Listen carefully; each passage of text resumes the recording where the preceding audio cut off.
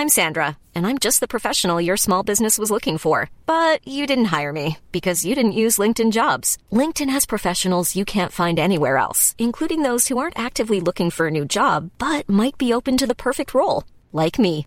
In a given month, over 70% of LinkedIn users don't visit other leading job sites. So if you're not looking on LinkedIn, you'll miss out on great candidates like Sandra. Start hiring professionals like a professional. Post your free job on linkedin.com/people today.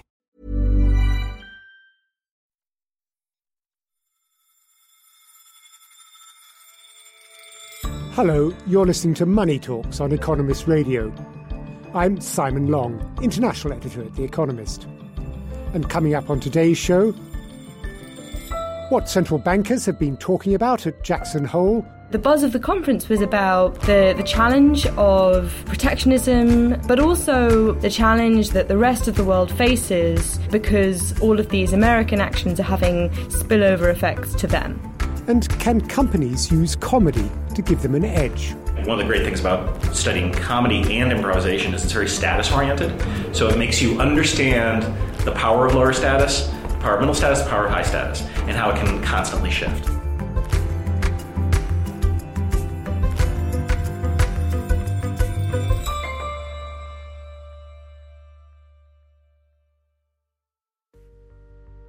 But first, the pharmaceutical giant Johnson & Johnson has been ordered to pay $572 million for its part in the opioid crisis in the state of Oklahoma. The ruling was made in court by Thad Bulkman.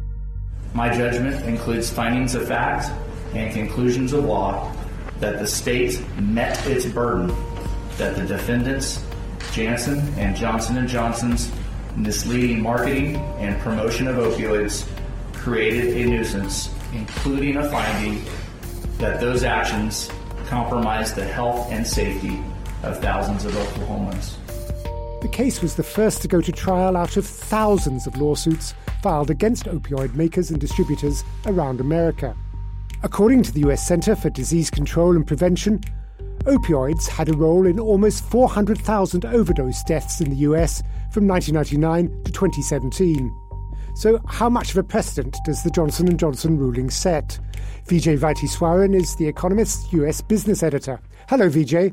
Hello, Simon. Now, these legal battles have been going back for years, haven't they? Over a decade. But most have seemed to have ended in settlements. How did this one end up in court? Until now, typically pharma companies have settled out of court and often kept the details secret. I think that was part of the strategy, is that they did not want the inner workings of how they sold opioids to come to the public. And so that this is a first real look under the hood of how a pharma company marketed its products, and in the eyes of the state and now in the eyes of an Oklahoma judge, mismarketed and misled as per the verdict that was issued against Johnson & Johnson. And what exactly were the charges? Was that it? Misrepresenting, mismarketing? The legal theory of the case was actually something novel.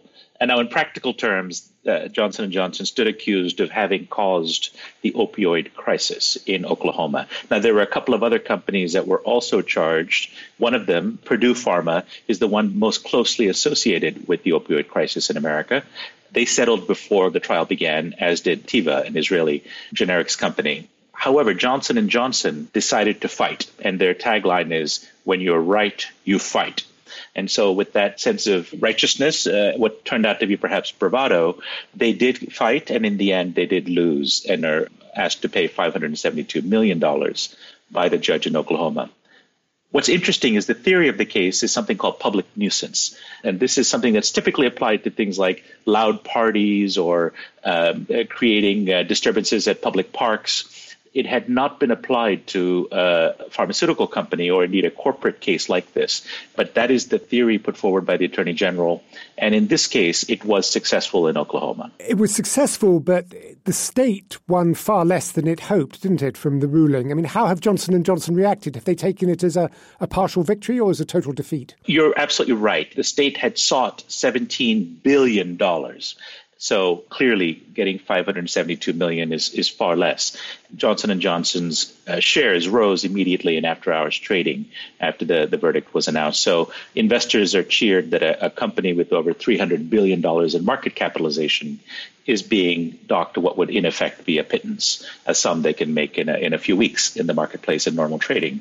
Even so, I think it is right to say that as the first case that has come to trial and found a big pharma company guilty, the rest of the industry is put on notice in several ways.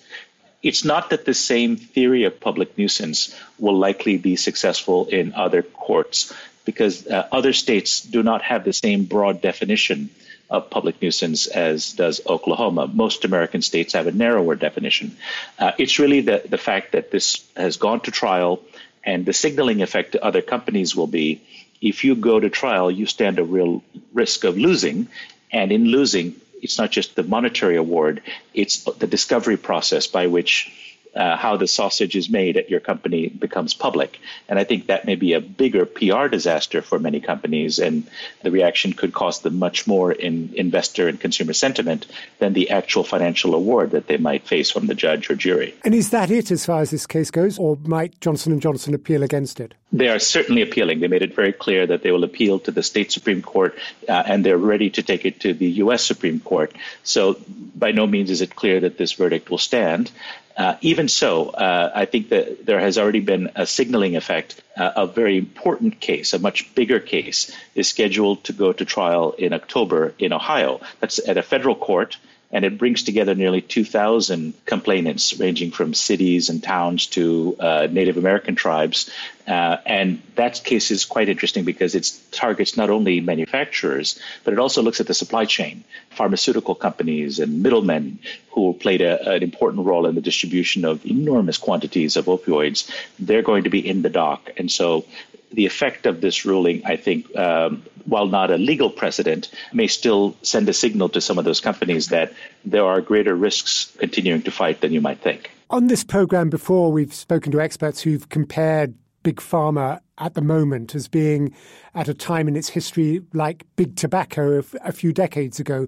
Is that looking the way it is now, that this is just the beginning of a wave of potential legal trouble for the industry? This is a moment that many people had hoped would come sooner, where the industry that produced and promoted opioids that have become a scourge in the United States, killing so many lives, are being held to account. I would caution, however, about the big tobacco analogy for two reasons. First of all, let's remember that the people who produced the drugs and marketed them, arguably mismarketed or missold them, are not the only people involved. Doctors prescribed these drugs in astonishing quantities. The U.S. FDA, the Food and Drug Administration, approved these drugs. These are illegal products, not illegal, and people took these drugs. And so there's, I think, a broader question about governance and responsibility that has to be looked at more closely. Particularly, again, the role of the doctor has not been scrutinized in a court case very carefully. When you look at Europe, for example, where these same drugs were available, you don't see the same kind of crisis with the same kinds of deaths in Europe, which has a different system of governance and different cultural norms. So I think it's too facile to point the finger at one culprit, though certainly Big Pharma has a lot to answer for in this crisis. The second point is that the big tobacco analogy may not mean what people think. Let's remember that big tobacco lives on today, despite having had to pay a very large fine and to end some of its practices. Indeed, the big news at the moment is that Philip Morris is in talks to merge with Altria to create a tobacco uber giant with perhaps $200 billion plus in size. So, in a sense, be careful what you ask for. Vijay Vatiswaran, thank you very much. It's my pleasure. And you can read more on this story in this week's Economist. Why not try a subscription? Go to economist.com/radio offer for 12 issues for $12 or £12.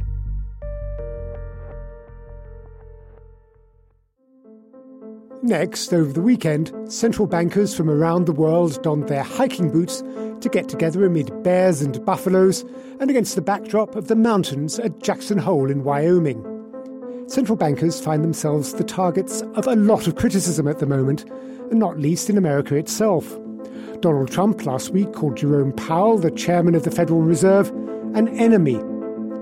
Samir Keynes, our US economics editor, has just returned to Washington from Jackson Hole. Hello, Samir. Hello. So, what were people talking about this year? What was top of the agenda? Well, the conference opened in fairly dramatic style. Jerome Powell, the chairman of the Federal Reserve, gave some opening comments in which he talked about monetary policy and the challenges to that. And an hour after the release of his speech, the president started tweeting at him, accusing the Fed of having done nothing, saying he was an enemy. And so that was the kind of backdrop to the conference, in that we have essentially the president trying to blame the Fed for the wobbles that we see in the American economy and the global economy, when really actually that's probably got more to do with the trade war. At least that's what people were saying. And so the buzz of the conference was about the challenge of protectionism, but also, bigger picture, the challenge that the rest of the world faces because all of these American actions are having spillover effects to them. Samir, I know you managed to secure an interview with Jim Bullard, the chief executive of the Federal Reserve Bank of St. Louis. Can you tell us about that? I think Jim was concerned about the impact of all these trade tensions on the global trading system, worried about what that was doing to investment, to confidence, and really talking about a kind of shift that we've seen over the past few months, when actually businesses have come to realize that this is going to be a bit like the new normal, and that is going to be difficult for policymakers to adjust to. We're in the middle of a global trade war, which I do not think is going to abate anytime soon. I interpret current events as a global questioning of the post-war consensus on trade liberalization, and you have populist movements in a lot of different countries, and those populist movements tend to question the validity or the efficacy of free trade. I guess the most surprising part of that story is that it was the U.S. that was the leader on trade liberalization. And I always interpreted that as major U.S. corporations felt like they had good business models. They wanted to establish global brands. And the U.S. and its allies tried to get trade barriers down all around the world. But now you have the U.S. questioning that, and other countries as well, then taking a cue from process in the U.S., starting to back off their free trade ideals. What's the mechanism for all of this trade uncertainty to monetary policy? Well, I think the simplest mechanism is just that you used to have trade policy on the back burner. There were things that happened, but it was low key, and most politicians didn't want to talk about it and didn't want to deal with it. And because of that, you could make investments around the world with relative certainty that the whatever regime that you invested in would be the same regime that was in existence years down the road as you're trying to reap the returns from your investment. That has been thrown into doubt now with the trade war in full force. Now it's not at all clear that if you build a plant in a country and plan to export or get supplies from that country, that will be a fully free channel going forward. At any moment it could change. And so because of that uncertainty, there's going to be less investment than there would otherwise be and less global growth than there would otherwise be. So I think that's the simplest mechanism. Since the last meeting of the Fed that you decided to cut rates by 25 basis points, and then the following day President Donald Trump tweeted, and then we got some more tariffs, and then this morning Jay Powell, chairman of the Federal Reserve, gave his speech, and several hours later we got another round of tariffs. How important do you think that escalation of trade tensions is for monetary policy going forward? It's a growing realization in financial markets that they are going to have to deal with persistent trade uncertainty over a long horizon. Whereas previously the narrative in financial markets was that, don't worry, a trade deal is going to be agreed over the weekend or a week away or 10 days away or something like that. And I think there's been a gradual realization that that isn't going to happen. And the realization that this is going to go on for a long time is really what markets are pricing in or struggling with. And then they're also struggling to figure out, well, how much does that uncertainty really cost us in terms of global investment? Do you think the President of the United States' more adversarial relationship with the Fed is a challenge for monetary policy making? Well, I think his style is to be confrontational really with everyone that he interacts with, and so that it is a matter of style. I think as a matter of actual influence on policy, I mean, I don't think it's that great because we have our congressionally given mandate. We're trying to keep inflation low and stable, and we're trying to keep, as close to full employment as we can. And we're actually achieving that. So this is kind of an odd time to be criticizing the Fed. But we get a lot of kibitzing about our policy from all kinds of different angles. In my mind, I think this is just one more voice in that big room full of commentators on monetary policy.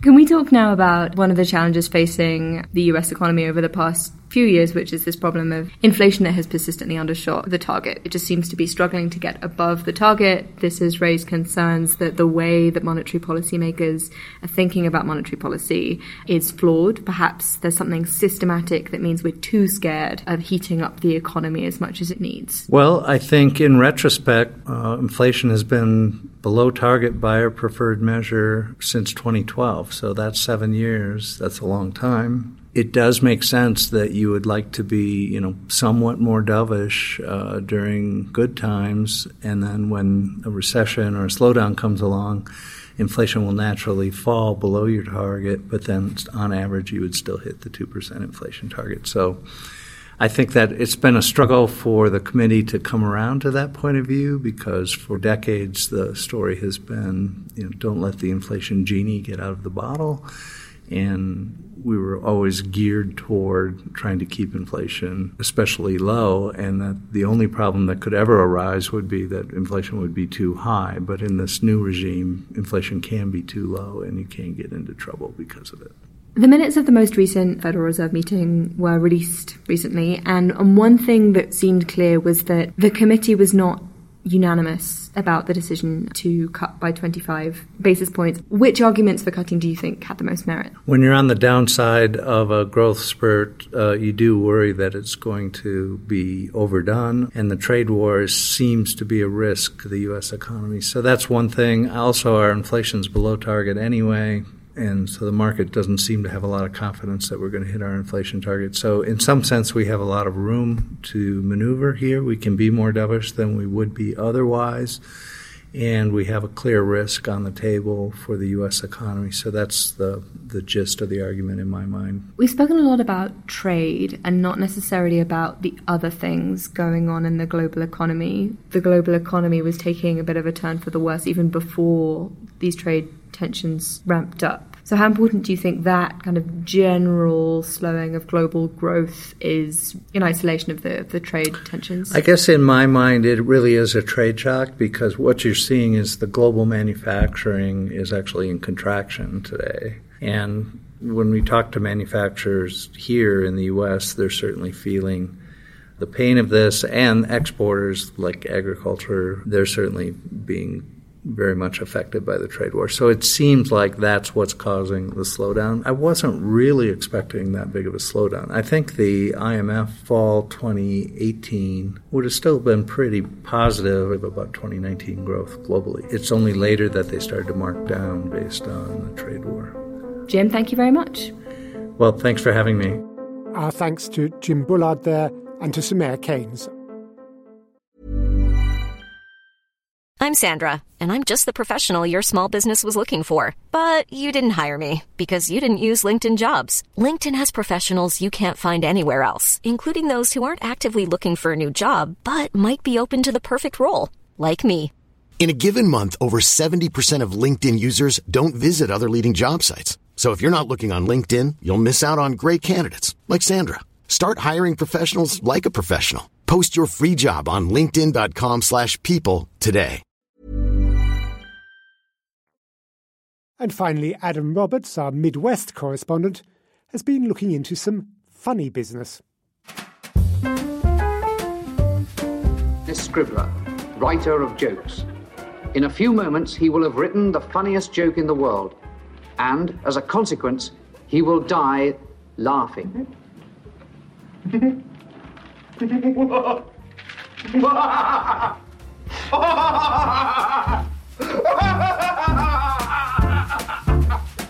As Monty Python's Flying Circus knew 50 years ago, humour is a powerful thing. I went to Second City, a vast and venerable comedy club on the north side of Chicago, to find out just how well it pays to be funny. By night, the club has hosted great names of comedy, like Bill Murray, Joan Rivers, Steve Carell, Tina Fey. By day, it offers wannabe funny folk workshops on how to hone their comedic skills. So many people use comedy without a license. They don't understand that this is a very sophisticated way to communicate. Kelly Leonard has worked at Second City since 1988, directing the likes of Amy Poehler and Stephen Colbert. He is an expert in the power of the joke. And so context is huge. I think the reason most leaders don't use humor or are wary of it is quite right, is because they don't have an expertise, and if they get it wrong, they can really screw up. But the ability to sort of have a light touch about yourself. Obama had really good timing, so it worked for him. Trump, like a great insult comic, can use comedy to further separate his in-group from everyone else. If you've got the ability to sort of wield it, yeah, by all means. And if you don't, no. Leonard is an evangelist for what he calls applied improvisation. It has attracted the attention of the University of Chicago to study how humour can provide an edge in business. I am continually delighted by the social media feeds of certain companies. Merriam-Webster Dictionary, hilarious. And willing to kind of engage on that. There's a few other companies where they're like, there's all this stuff around when to use comedy or not to use comedy. And I think comedy is very good at relatability to sort of human foibles. But people don't want to joke about a plane that could go down. Boeing at this moment shouldn't be using comedy. So Southwest uses comedy to welcome you into their experience and to humanize the experience of their service to you. They're not joking around about their plane safety. As you know, it's a no smoking, no whining, no complaining flight. It's a please and thank you, and you are such a good-looking flight attendant flight. Smoking is never allowed on board of Southwest. If you're caught smoking, the lavatory, the fine for that's $2,000, and if you want to pay that for your airfare, you should have flown somebody else. Beyond encouraging individual employees to joke around, some companies have built their entire public image around having a sense of humour, especially when the products they sell are, well, a little dry. As someone said to me recently, or I read in a book, no one wakes up in the morning saying, I want to buy some insurance. So what Geico is doing is creating a friendly, connected comic space for you to relate to their business. Why does that bother you? Why does it bother me? So easy a caveman can do it? Well, it's just a commercial. Okay. Well, what if it said, Geico.com, so easy a therapist can do it? Well, that commercial wouldn't make sense to me. Why not? Well, therapists are what? Smart? Because, again, no one wants it. So you have to create relatability. You have to break through the noise. And that's what they do. And they're relentless about it. And they're constantly shifting their comic POV, whether it's the gecko or it's the caveman. Like, all the insurance companies do it. And we've done a ton of work with State Farm. Yeah, I'm married. Doesn't matter. You do that for me? Really? Yeah, I'd like that. Who are you talking to? It's Jake from State Farm. Sounds like a really good deal. Jake from State Farm at 3 a.m. Who is this? It's Jake from State Farm. I think what insurance is recognized is like, oh, we're boring. No one wants us. So if we're going to use a mass market media, just talking soberly about this will do nothing. Those companies that know they're funny now collate their best performing videos in galleries on their own websites. and get their most loved characters to urge viewers to share their favourite ads. The idea is to multiply their pulling power. So successful are these tactics that comedy clubs have begun cashing in on their comedic capital. Second City and others such as I.O. in Chicago and the Upright Citizens Brigade Theatre in New York have expanded their corporate arms, offering consultations to marketeers and advertisers. But it's not just about entertaining potential customers. It's also about what comedy can do for their staff. Companies from Motorola and McDonald's to Nike and Nissan believe that sending executives to improv classes can help them to get better at their day jobs. Being immersed in these skills gives you a leg up in the classroom, and it gives you a leg up in an entry-level position, and it gives you a leg up in a mid-level. In part, again, like one of the great things about studying comedy and improvisation is it's very status-oriented. So it makes you understand the power of lower status, the power of middle status, the power of high status, and how it can constantly shift. Every classic comedy duo is a high status, low status. And the fact that that stuff's endured means there's a lot of truth inside of it. So I think, those skills are absolutely applicable to parenting, to job success, to being a good doctor or nurse, and military. It's really about sort of personal narrative as a lens to find truth. And I don't know how you think that couldn't be valuable in any aspect of what you're working on. Twitter, Google and Facebook have all sent tongue-tied software engineers to learn how to communicate more easily with their colleagues in sales or strategy. One high-flying management consultancy hired comedians to teach its employees to be less obnoxious, or at least to seem so. As a privately owned club, the Second City declines to say exactly how big its corporate business has become.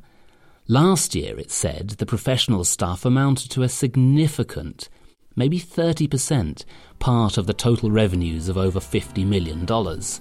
Some managers think clowning around is a waste of time, but these clubs are on a mission to prove the Killjoys wrong. Adam Roberts, our funny business correspondent. And that's all for this edition of Money Talks.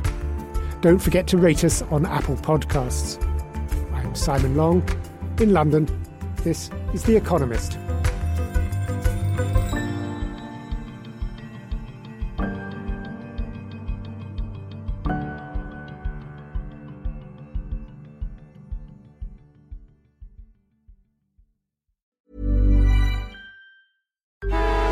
Traffic jams, tailgating, pile-ups. Ugh, the joys of driving. How could it get worse? The federal government wants to have a say in what you drive. That's right. The Biden administration's EPA is pushing mandates that would ban 2 out of every 3 vehicles on the road today. Don't let Washington become your backseat driver. Protect the freedom of driving your way. Visit EnergyCitizens.org. Paid for by the American Petroleum Institute.